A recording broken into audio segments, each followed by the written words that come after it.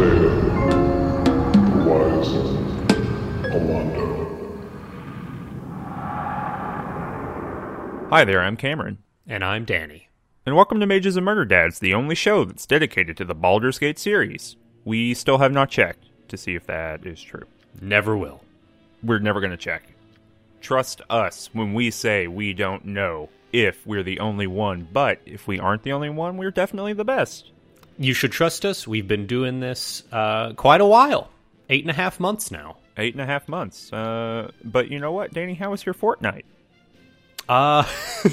This has been a just fine one. This has been a just fine one. A lot of anticipation. This is an unusual episode because I think we've only done maybe 2 or 3 episodes in the morning, but we're just so excited to record this episode that we had to crack open Audacity and Skype before noon. That's a literal hellscape. I don't know why we've done this. If you haven't listened to the show before, there's all kinds of stuff you can do to help us out here at the top. You can follow us both on Twitter. You can find that in the description. You can like us on Facebook to get all kinds of Baldur's Gate-oriented content. You can like and subscribe here on YouTube, and you can hit that weird little bell button that everyone's so mad about to make sure that you see every episode. It comes out bi-weekly. Straight shout-out to the subreddit where people talk about this occasionally. And the commenters here on the YouTube page, still a very, very high quality of comments. Totally. Like, just good stuff. We're talking about Baldur's Gate all the time. Actually, we have a huge number from the past couple weeks where people have been listening to the show since our last episode where we interviewed Phil Daigle, from Beamdog, the developers of Baldur's Gate Enhanced Editions. Fantastic interview. Yeah, it's a great interview. Go back. I'll put a link in here. Actually. And so we've had like a big spur of new viewer listeners, and I actually need to go back and respond to a bunch of those.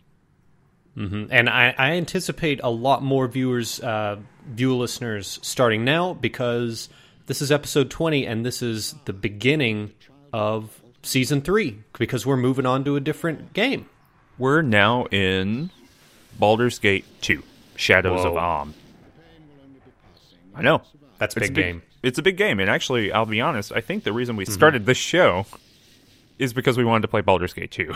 Yeah, so this has just been 8.5 months of foreplay. Yep. But what great foreplay. We've got a new theme song. Every season, quote-unquote season, every new game has a new theme song. This one is by John Fio, a.k.a. Audio Sprite. You can see his stuff in the description. You'll hear this song several times. It will get shorter as the season goes along. Mm-hmm. You've got it down to a science. Yeah, I've really got that editing down to a science. Yeah. Kunzelman, I got a question. No. What is Mages and Murder Dads? Mages and Murder Dads is a show that's not really a Let's Play. It's 2 independent playthroughs. You play the game on your terms, and I play the game on my terms, and then we meet in the middle to discuss how you're wrong. Oh, that's actually historically not true, but yeah, sure. That is that's a little bit of statecraft thinking on my part, covering up the grand sin of state formation. But that's our different podcast, Political Science History. But we that's every other Tuesday, right? Yeah, that's every other Tuesday. But yes, so we're playing through these series with different characters, and we're going to be starting Baldur's Gate 2 with characters we started 8.5 months ago in Baldur's Gate, and we played through all of Baldur's Gate, and we played through all of Siege of Dragonspear. And if you want, you can go back and see how these characters came to be and how they got to where they are. But if you want to start here, a lot of folks start at Baldur's Gate 2, but I do feel it's necessary for us to introduce the nature of these characters that we have. Mm-hmm. So Danny, you play a character named Balthazar. Yeah. What's Balthazar all about? So Balthazar is a half-orc barbarian. He, and a lot of people ask, wait, well, hold on, barbarian or berserker? No, just pure barbarian. And he wields a big sword, and he gets angry sometimes. And I think that Balthazar's, main emotional kind of aspect would be frustration. And sometimes that frustration turns to anger. And I think you put it best, charitably, he's kind of a murder man. Yeah, that's kind of his thing. Mm-hmm. It's really interesting, and I guess we'll talk about this as the episode goes on, but there's a lot of opportunities to be annoyed in Baldur's Gate 2. Yeah, For you to take the player position of, I'm annoyed at being here. And another like kind of twist to Balthazar. Balthazar does not lie. He doesn't feel the need to. Mm-hmm. But he lied one time and he was cursed by a wizard. Did that happen? No, this is for the Mages and Murder Dads expanded universe. Oh, I gotcha. That I'm currently pitching to Wizards of the Coast. I gotcha. So before Baldur's Gate 1, this happened while he was still in Candlekeep, and that's the reason he doesn't lie now, is he like checked a book out and didn't return it, and then lied to the librarian. Mm-hmm. And then he was cursed with a short temper from then on. Yeah. Okay, I can roll with that. That's in our lore podcast. It's called Prepare to Gate. And it's pretty serious. You can check that out every other Wednesday. Yeah. Yeah, so I play a character named Ticklevar, who is a sorcerer. I think he's a human. I believe he's a human. Human sorcerer. He doesn't see race. If Balthazar is short-tempered and never lies, then Ticklevar believes in, like, pure, like, application of state-based justice. Mm-hmm. Ticklevar believes that, like, the world can be made better through democracy, through being nice to one another, and through just good old-fashioned hard work and know-how. Just a straight-up statist that believes that kind of the world glides along on the lies necessary to keep that state running. Mm-hmm. And also, he dies thousands and thousands of times. He has probably died 200 times over the course of these 8.5 months. Mm-hmm. It's like a rough time to be him. Mm-hmm. But you know what? The Baldur's Gate 2 might be he might be growing out of that awkward phase in Baldur's Gate 2. We'll have to see. That's the characters, and now, I mean, Baldur's Gate 2 starts literally right where Siege of Dragonspear ended. If you're not familiar with the kind of genealogy of games that exists between Baldur's Gate and Baldur's Gate 2, what happened is that Baldur's Gate initially came out way back in the day, 1997, 1998, something like that. Baldur's Gate 2 came out a couple years later, so there's a time gap in between them within the game, but when the enhanced editions were made by Beamdog, they came and they said, you know what, we're going to make some content in between those two games. And that's what Siege of Dragonspear is. So the very moment that Siege of Dragonspear ends is the intro video for Baldur's Gate 2. Mm-hmm. Wowie. So we've missed no time. Well, there's a kind of you do kind of wake up at the beginning of Baldur's Gate 2, so you are apprehended, you're kidnapped in some way, and then there is like a little bit of plausible like deniability in terms of, well, how much time was it between? So we didn't miss content, but maybe we've missed time, if that makes sense, right? Mm-hmm. Yeah. Yeah, you've been in prison for X amount of time. Mm-hmm. So, Danny, tell me how did Balthazar? What did this look like when you woke up? What was this all about? I don't know. A lot of chaos, a lot of explosions going places.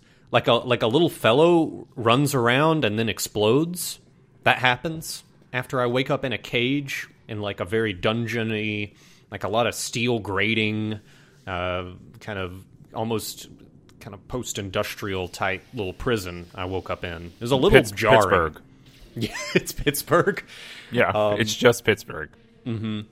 And so, yeah, it was a little disorienting. One thing we may have forgotten to mention is that, because this is gonna become important in just a few moments, I don't want the audience to think I'm just a complete jerk. Balthazar, part of his spiritual growth as a character that we went through in Baldur's Gate 1 has completely rejected the paradigm of having a party.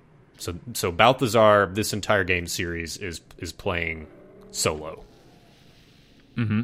Mm-hmm.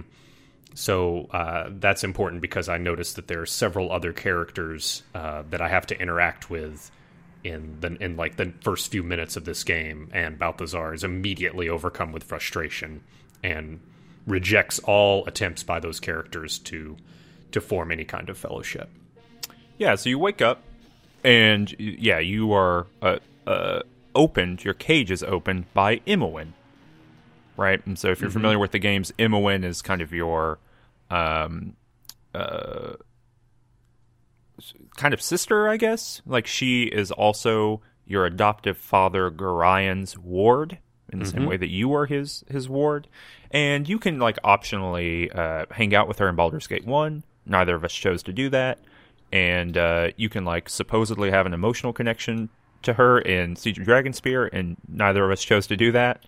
And so yeah, she's very overly familiar and acts as if we have been adventuring for years and years and years. Despite the fact that I left her at the gates of Candlekeep after she left. Like a full year ago. Yeah, yeah. And so she shows up and she says, hey, we gotta get out of here, blah, blah, blah, blah, blah. And Jaheira, who is a druid, and then Minsk, who is a ranger but kind of has the temperament of a barbarian. They're there too, and they're mad. They want to get out. Yeah. And I need a party because I will disintegrate upon being attacked by a goblin. At least until you get disintegrate. Whoa. Disintegration ray. It'll happen at some point. But yeah, so I got them all. So yeah, I didn't get anybody. I do like the freeing Minsk options. So talk about that. So I think if you're strong enough, you can attempt to break open Minsk's cage. But you can also berate Minsk, which my character was doing wholeheartedly. Like, my character was actually, kind of just putting him down. And eventually, and basically be like, you're useless, Minsk. What are you even doing here, etc. And eventually, Minsk gets so angry, he breaks himself out. And then, for a moment, he's about to attack you because you angered him. And then he realizes, or he convinces himself, oh, you were only saying the things you were saying so he would get mad enough to break the cage, which was not the case on Balthazar's part. Like, I could have broken open the cage if I wanted to. I just didn't. I just genuinely didn't like Minsk. Is this just a clash of wills that you had there, where you're trying to convince him, no, you really hate him? Yeah, and he attacked me in Baldur's Gate 1, and I killed him. And then I guess he got resurrected and had his memory wiped in Siege of Dragonspear. Yeah, that is true. You killed him in the street, right? Yeah. Yeah, I guess that is a difference in this game versus some other games, right? Because you can import characters, right? We have imported our characters across 3 games, and you could import a character from the original Baldur's Gate, but you but you couldn't really import, like, plot points. It wasn't a Mass Effect kind of thing, even though Mass Effect is part of this kind of genealogy of games. And so yeah, they just kind of reset the world state and kind of hope that you don't care about that. But I think Minsk is part of what is known as the canonical party. Yeah. Of the Baldur's Gate series, and so he's got to show back up, I think. And is Ticklevar right now committing to the canonical party in Baldur's Gate 2? So I've actually looked up the notion of the canonical party, because you see it show up like in forum threads and that kind of thing. And there's actually not really a strong agreement about what the canonical party is. The agreement is basically it's everyone you meet in this dungeon, and we'll talk about who all those people are, plus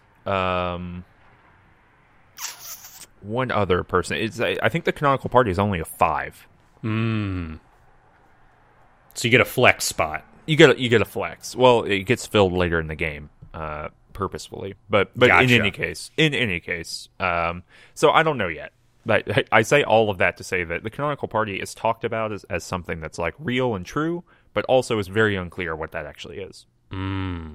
I did, however, I'll say this right here in the middle of the episode, I did buy the Baldur's Gate novels after Phil Daigle told us about them. Oh, man. And they're coming in the mail. So That's going to be another lore episode. We're going to get some updates on that. That's every third Wednesday. That's not. Okay. It's not Baldur's Gate lore. Oh. Maybe we should do that. Anyway, okay. Yeah, so we roll out of here, and then basically, so you're in this dungeon, this capture dungeon, and it's just like, do whatever the hell you want time.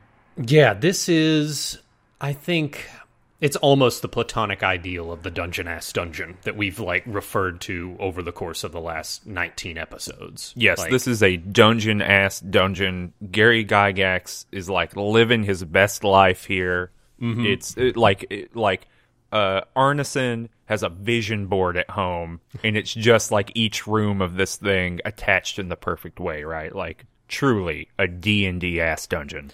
And this is a real gear shift, which I think it's great to talk about this now because we spoke a little bit about the design ethic of Siege of Dragonspear and kind of the design and encounter influences that went into Siege of Dragonspear versus Baldur's Gate 1. This is a major shift back into a Baldur's Gate 1-esque design space, in my opinion, in a lot of ways. Because this, I mean, how many times were you truly tested in an encounter in this dungeon? 0 times. 0 times. Same with me. I did die one time, but I think I died to poison. Yeah. This is a straight-up Gygaxian, like, things are, like, there are a bunch of goblins wandering around. They are level 1. Like, your party's, what? I mean, Balthazar's level 10, but your party's probably level 7 or level 8, right? I think we're level 10. Really? Yeah, we're like level 9 and 10, yeah. Level 9 and 10, yeah. So, these goblins aren't meant to pose your party a risk. They're here because, like, according to the story, they have to be here. Like, I guess they're just Irenicus's minions or what have you. Yeah, unclear. But yeah. So what Danny means, and if you've been listening to the show for forever, you know this already, but, like, the Gygaxian ideal is that the world is a simulation of a real place, and the things you will encounter are the real things you would encounter. So, in the middle of this dungeon, like, quite literally smack dab in the middle, there's a garbage pit. And in that garbage pit, there's an Otyugh. I don't know how you... And an Otyugh in D&D lore is just like a trash monster. It just eats trash and, like, poops out slime. And that's its whole business. And lo and behold, if you go to the middle of the dungeon, it is there, and it's just eating trash and pooping slime. And it's fairly easy to kill, but, like, it ecologically makes sense for the world. Exactly. It is not encounter designed. So yeah, I appreciate this a lot. Yeah, I think that both of us, Ticklevar, for very specific logistical reasons, was not the biggest fan of kind of the CR rating Icewind Dale-esque encounter design that tested his meager abilities. Well, I feel like that's a bad, like a rude way to put it, but yeah. So I think, and I don't know, it was a real kind of sigh of relief in a lot of ways to know that, okay, I'm going to do this dungeon, but I'm not going to be, like, grinding my teeth every 5 minutes when I go into a new room, right?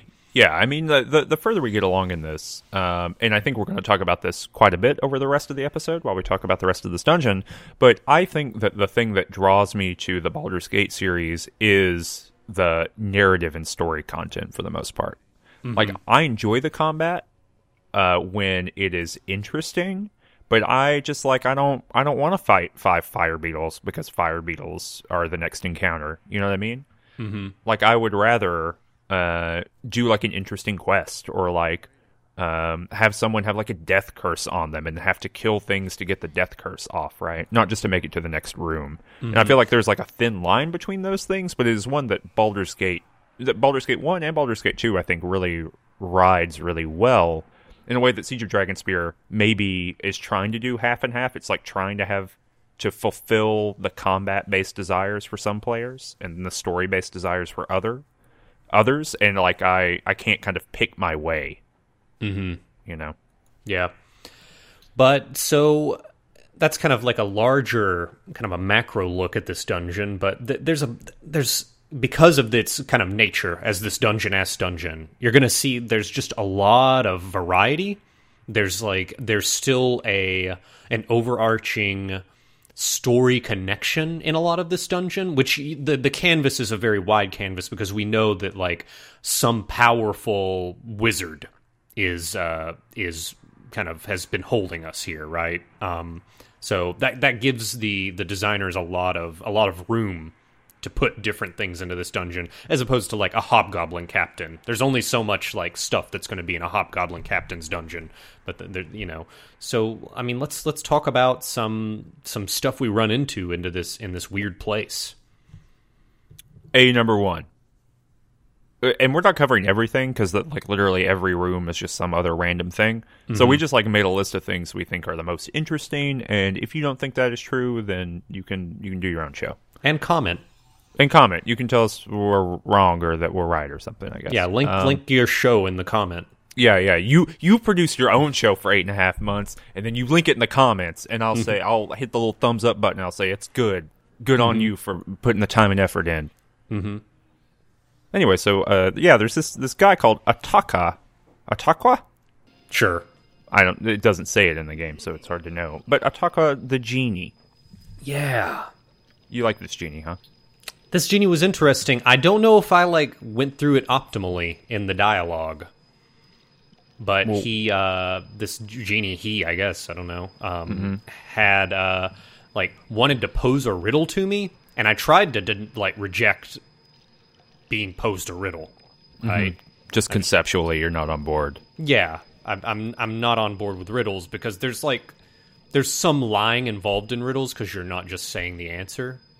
Riddles are antithetical to the pure brute force ideology that Balthazar fully embraces. Mm-hmm. Because they're hiding something, and he hides nothing. Because pure naked force hides nothing. Sure. The immovable object would never hide. And the dialogue options did not allow me that option, right? I could not, he was like, no, you've got to answer. And I think I answered wrong on the first one. And what did he say? And so basically I answered something, and then he gave me a follow-up, and then he said something cryptic and disappeared, and it made me think that I failed. I just said, I'm not answering your riddle, and he said, you got to answer this riddle. And I said, no, I won't. And he just disappeared. Really? Yeah. Maybe I'm smarter than you.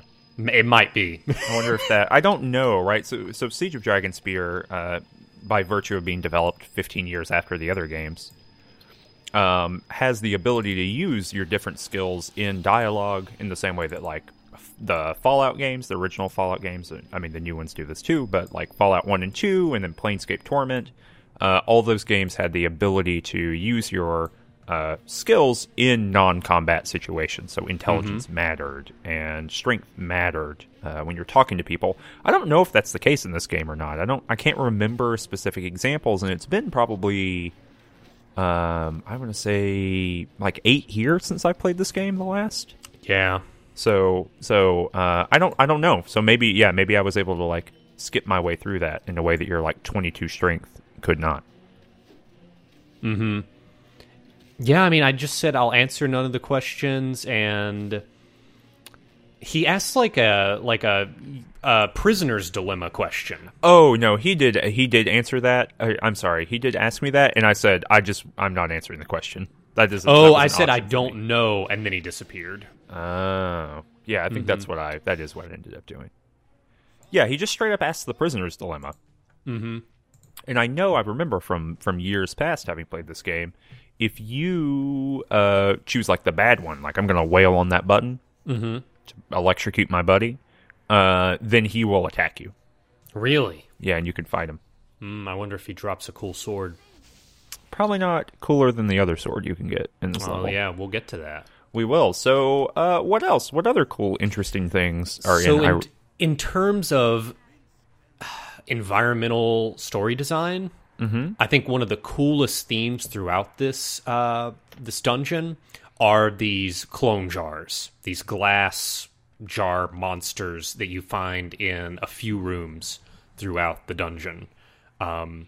As you're kind of going through the dungeon, you'll find, it depends on the order in which you go, because it's not really linear. There's an optimal path if you're just doing a speed run, but as you stumble through, you're going to find this room with all of these jars, these kind of glass vats, and when you inspect them, there are these creatures in them. They're kind of deformed. They're It's a little ambiguous as to what they are. They all look like variations on the same theme.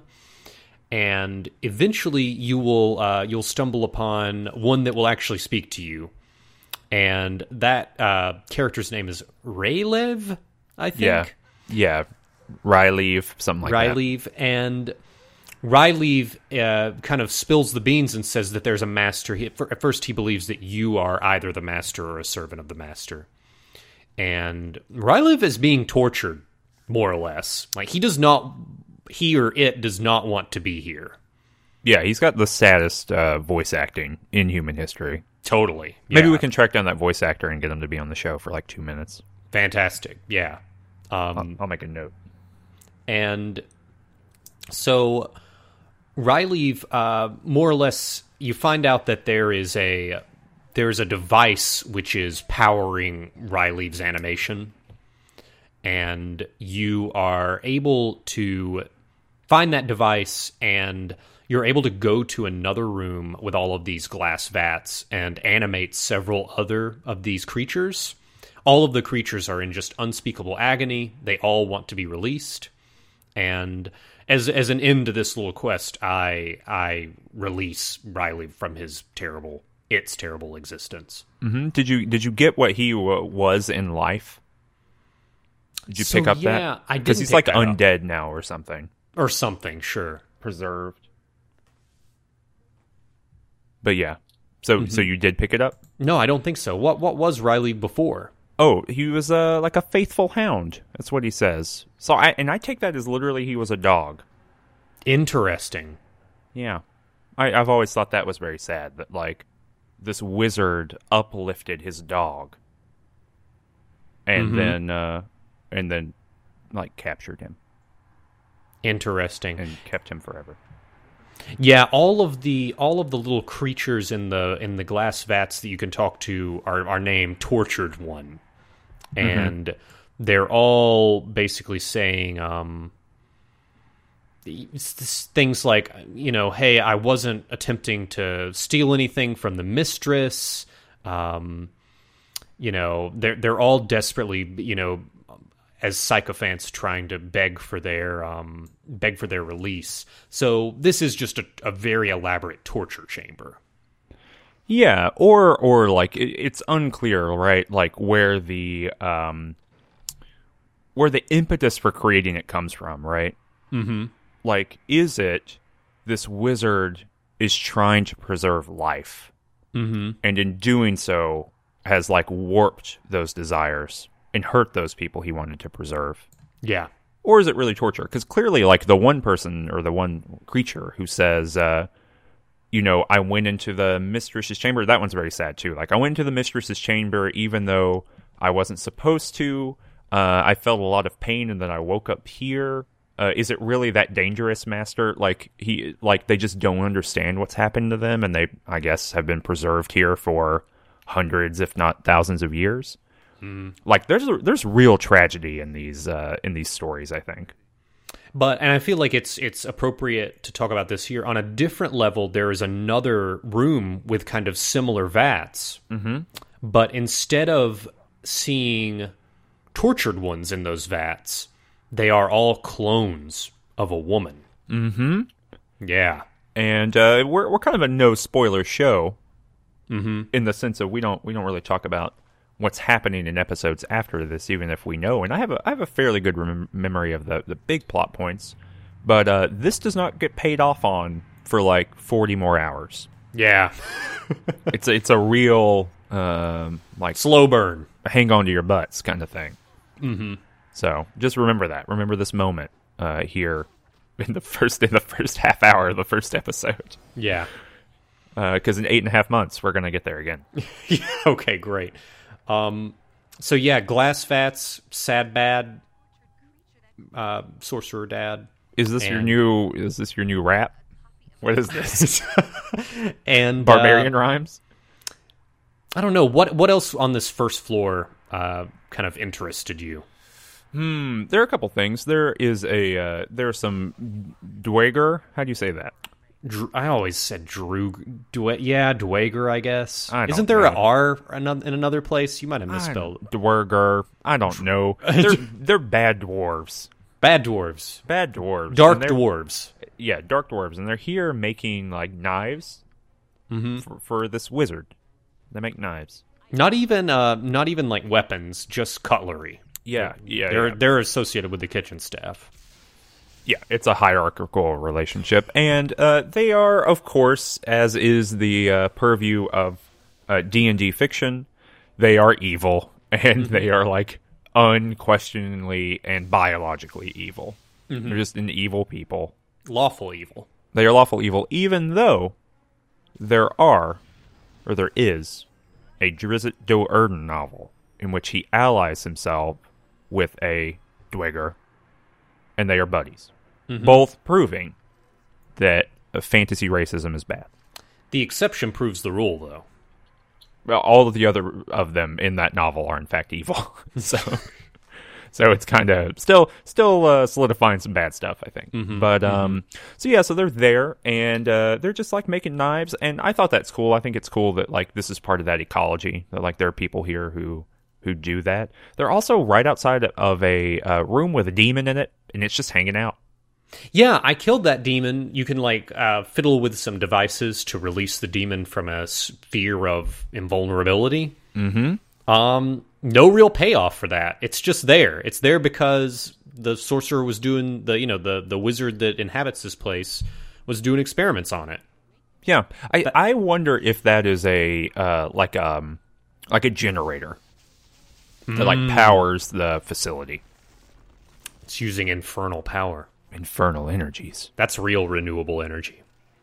It never goes away. It never goes away. It's the new nuclear energy, and much like nuclear energy, when it goes bad, it's like real bad. It's real bad. You don't want that in your backyard. Yeah, the kind of Faerunian equivalent of a Fukushima disaster is a bad time. Yeah, it's the demon at the bottom of Watcher's Keep, and he just gets out.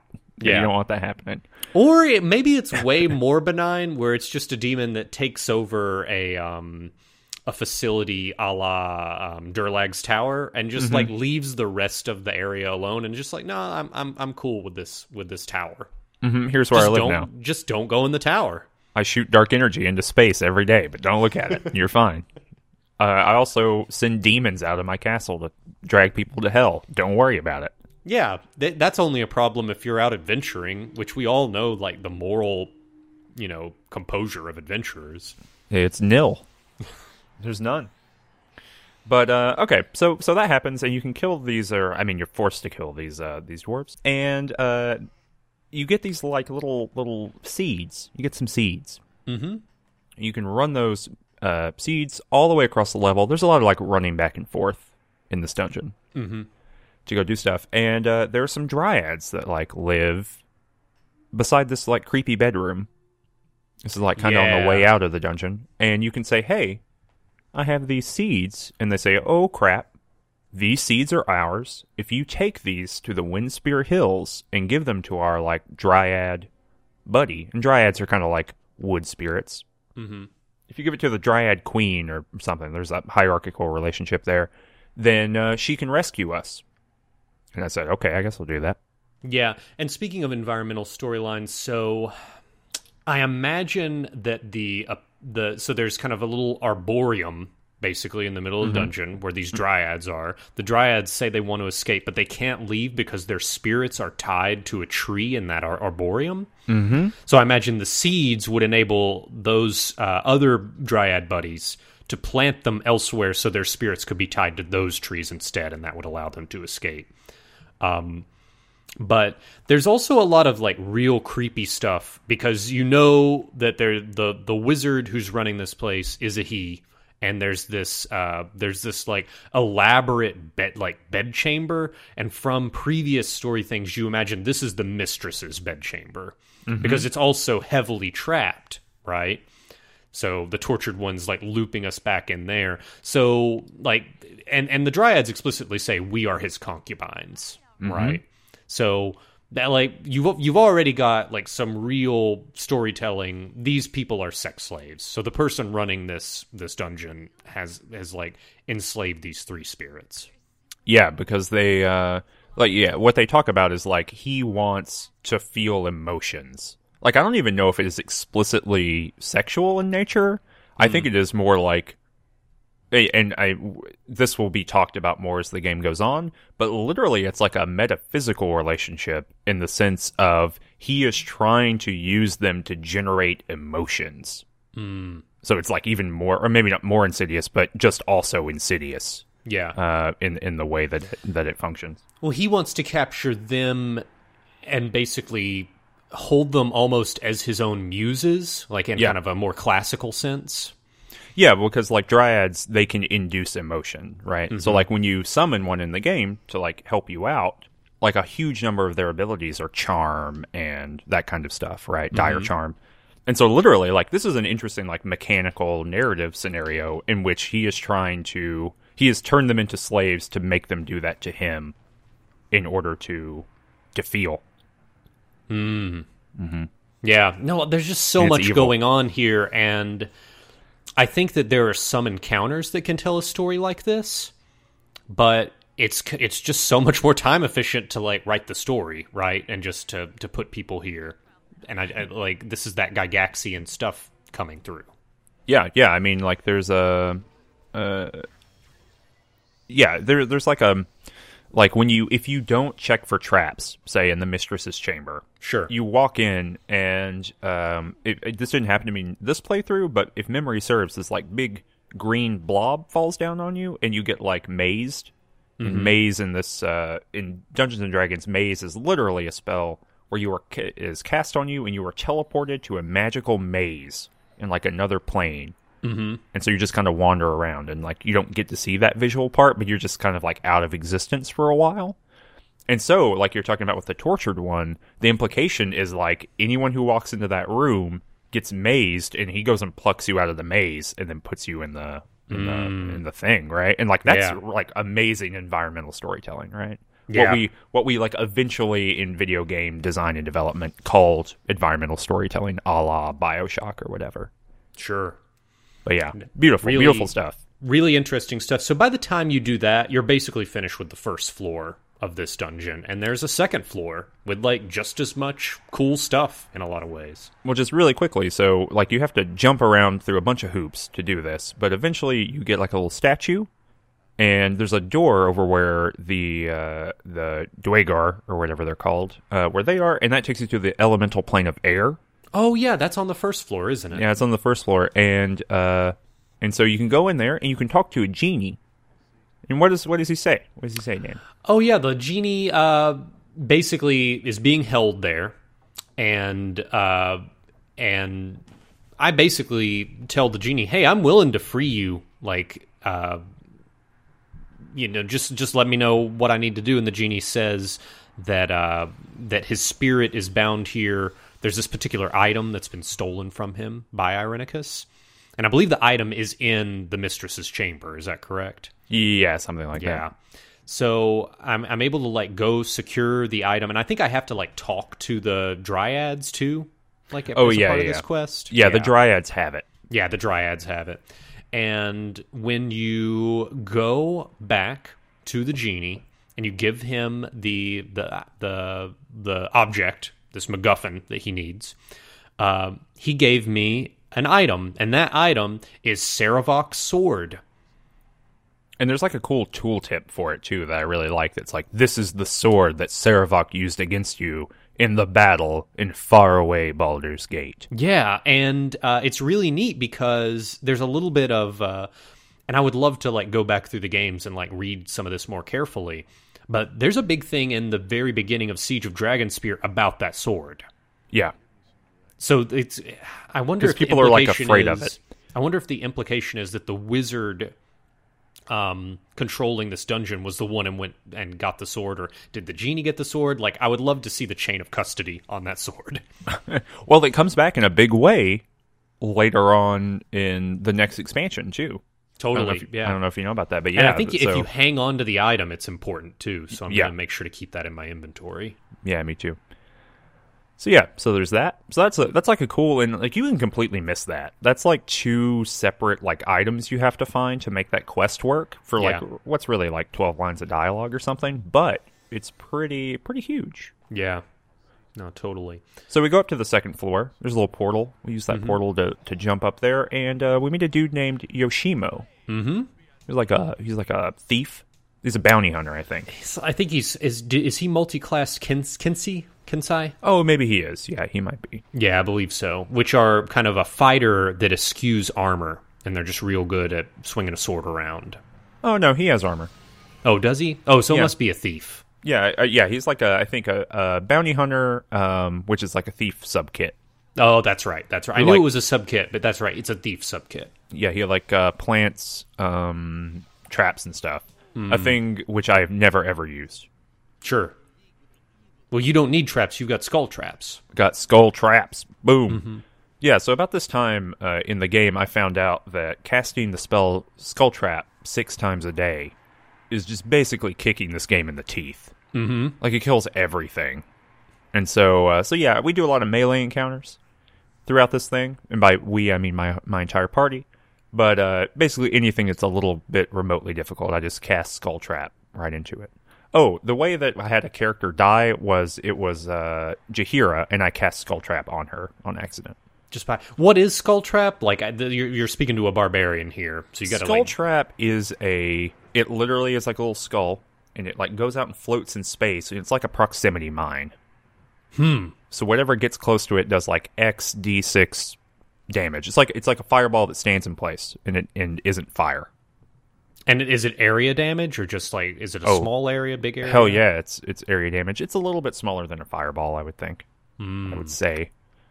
But yeah, so you can run down a hallway, cast it, and when people follow you down that hallway, they explode.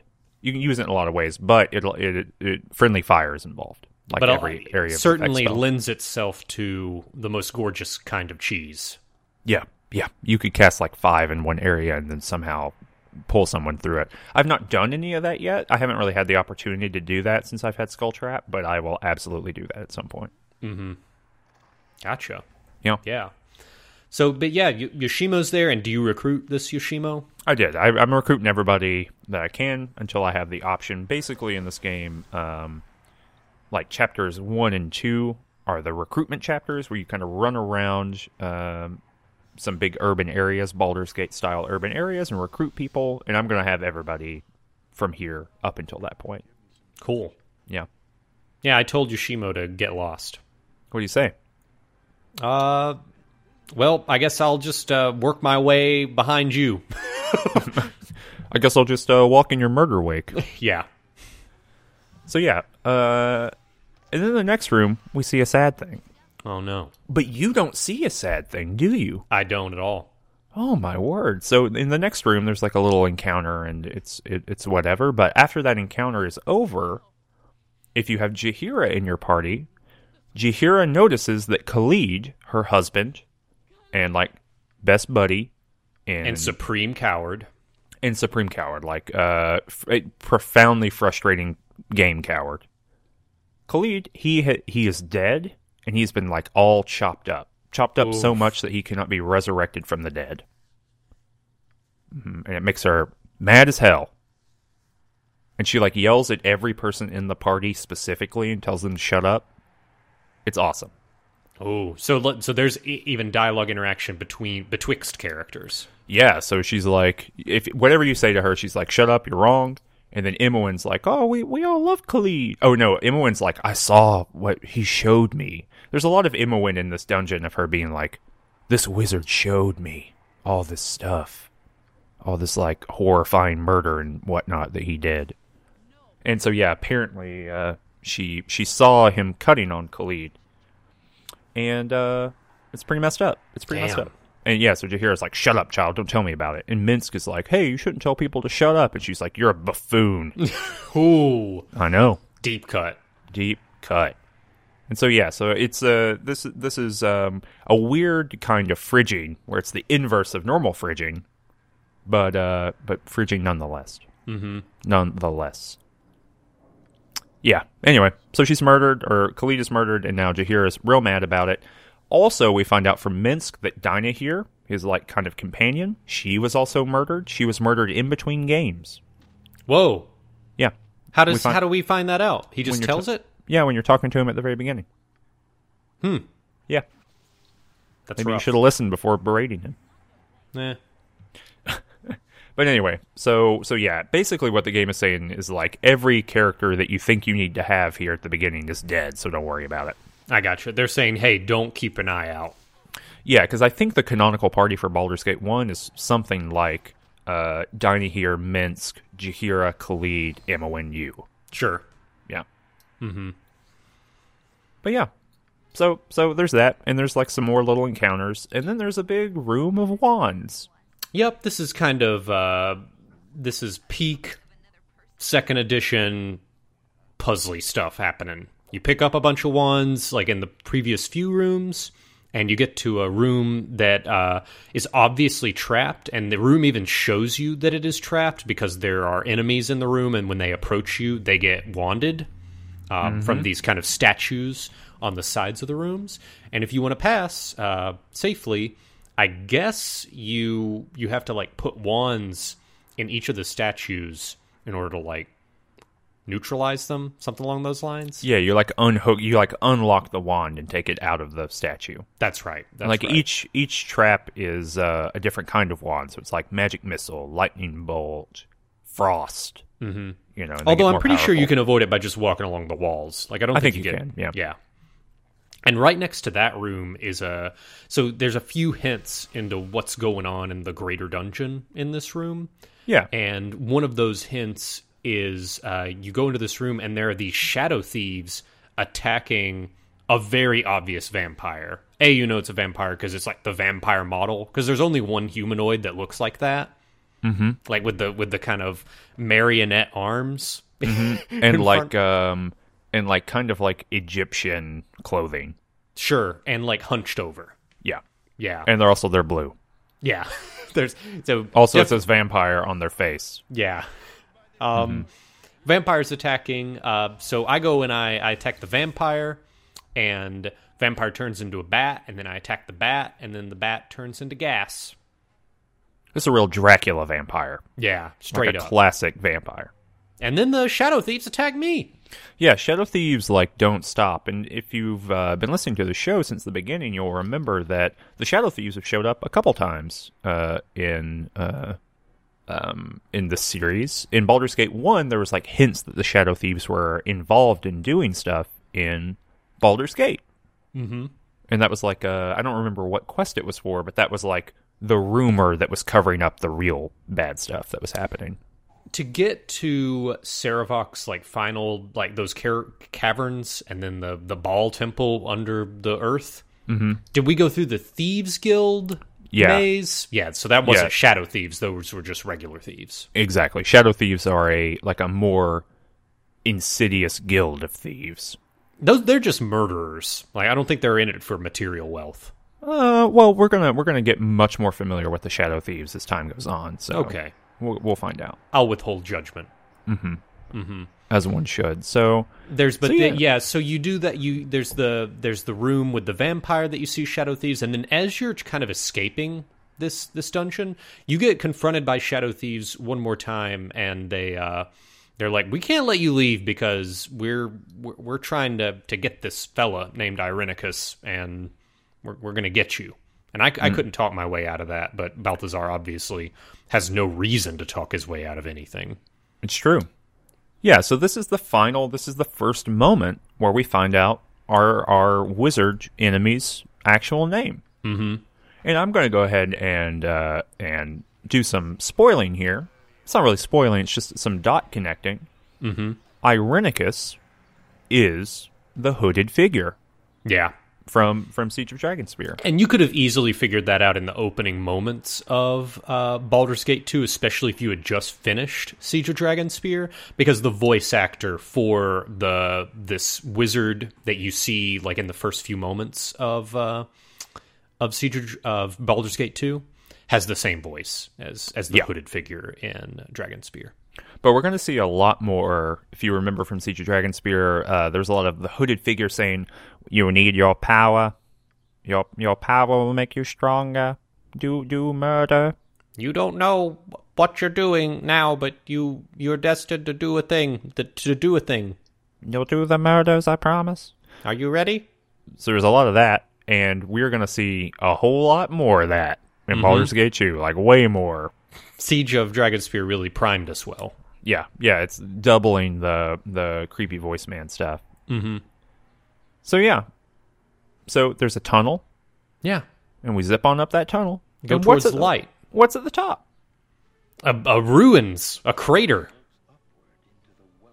Straight up. And out of that crater, Will Smith appears. Mm-hmm. Welcome to Am. Welcome to Am. Welcome to Athkatla. Yeah. So we're there. We're in the middle of a city in a crater, and this is a cutscene. So Imoen's doing a bunch of talking on her own, and I guess whoever you've interacted with. So I didn't even recruit Imoen, but Imoen's outside. Yeah, they made their own way out, like you told them to. And so there's a lot of discussion about, like, why'd you make me watch all that murder? Mm-hmm. And he says, I wanted to make you more powerful. Yeah, Irenicus is like, you don't understand. No one understands Irenicus. That's kind of his go-to. You think that's his thing? That's like, no one understands me. No one gets me, okay? I'm just a wizard. I just want to be a wizard who does what he wants to do. You've gone to like wizard talk, but there was like another voice you were just doing. Like, no one understands me. So which Lord of the Ring character is that? I think that's all still the same one, but one is like the teen that is inside of. Maybe it'll be like a picture-in-picture. Or it could be like an emofied Christopher, or an emofied wizard from like an emofied Saruman. No one understands me. No one understands me. I just wanna create mechanization and then fight the Dark Lord Sauron. No one gets me. I had a perpetual energy machine that harnessed the power of a tannery. That was so hard. My parents did not support me. No one believes in me, even though I created a giant dungeon beneath the city and no one even knew about it. This might get cut. This joke only half works. Yeah. But yeah, so I wrote in the show notes, Irenicus puts on a show. Mm-hmm. Yeah, it's so basically, Irenicus attempts. I think this gets initiated by Irenicus casting a spell on Imoen, and Imoen casts one right back. Right? Mm-hmm. She casts a magic missile. Casts magic missile back at him. So you see, and I guess if you've had Imoen in your party, you know that she's like dual classed during Siege. And then all these wizards start. These hooded wizards start teleporting in and start gating in. And they say, you're under arrest. You're under wizard arrest. The worst kind. What group are these folks from? The Cowled Wizards? Yeah, I think the Cowled Order, something along those lines. I don't quite remember. Yeah, the Cowled Wizards. And they're arresting folks. They said it's an unsanctioned use of magic. And Irenicus is frustrated at that and just starts one-shotting them. Mm-hmm. Like, if this were a YouTube video, there would be, like, a sniper rifle going up to the center of the video, and, like, headshot. It'd be one of those. Is the implication that you're making here is that I have to do that? Like, I feel like what you're doing is you're setting me up to have to, like, do a lot of work here. Well, it is a big episode, so... Okay, I mean, well, here it is. Just watch it. Nope. Be quiet. This is an unsanctioned use of magical energy. All involved will be held. This disturbance is over. Must I be interrupted at every turn? Enough of this.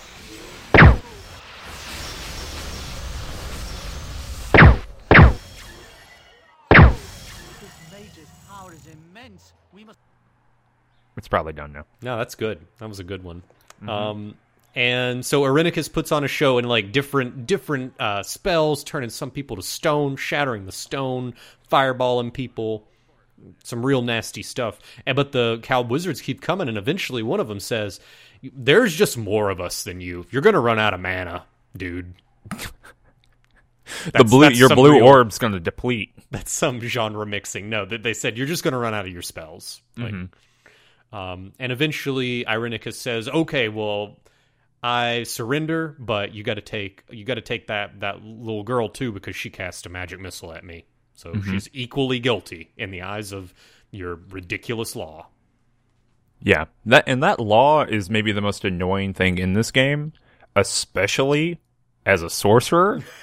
And so, like, the next episode is going to open with me doing the quest to stop that, to get rid of that. Oh, is there a quest for a permit? No, you can just bribe a guy. Yeah, Balthazar's never going to worry about that. Yep. So they teleport away, and your entire party is like, well, I guess we need to rescue her somehow. No, it's interesting without a party because there is no direction whatsoever after they teleport away. Like, it's just dead silence. Yeah, it's just dead silence, and I can talk to a guard, and the only real hints of a quest would be the fact that I can ask the guard and ask in a very concerned manner about where Imoen could have gone, where those wizards could have taken her. But outside of the game suggesting that could be a thing I ask someone, it's really just it's just the beginning of like an Elder Scrolls game. It's just, well, here you are. Hey, you live here now. Good work. You might be an emperor or something. Who knows? You could be anything. You say your mind to it. Yeah, when you leave this zone, I think someone talks to you to like get that next quest going. Thankfully, gotcha. But yeah, so that's the first dungeon. That's a lot of stuff to talk about. Yeah. So we've kind of, because we know that Baldur's Gate, this is a big game.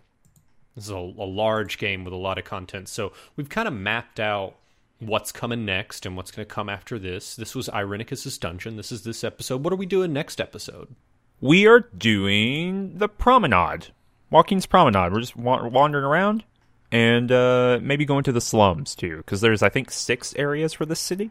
Mm-hmm. We're gonna go to a couple of them in the next episode.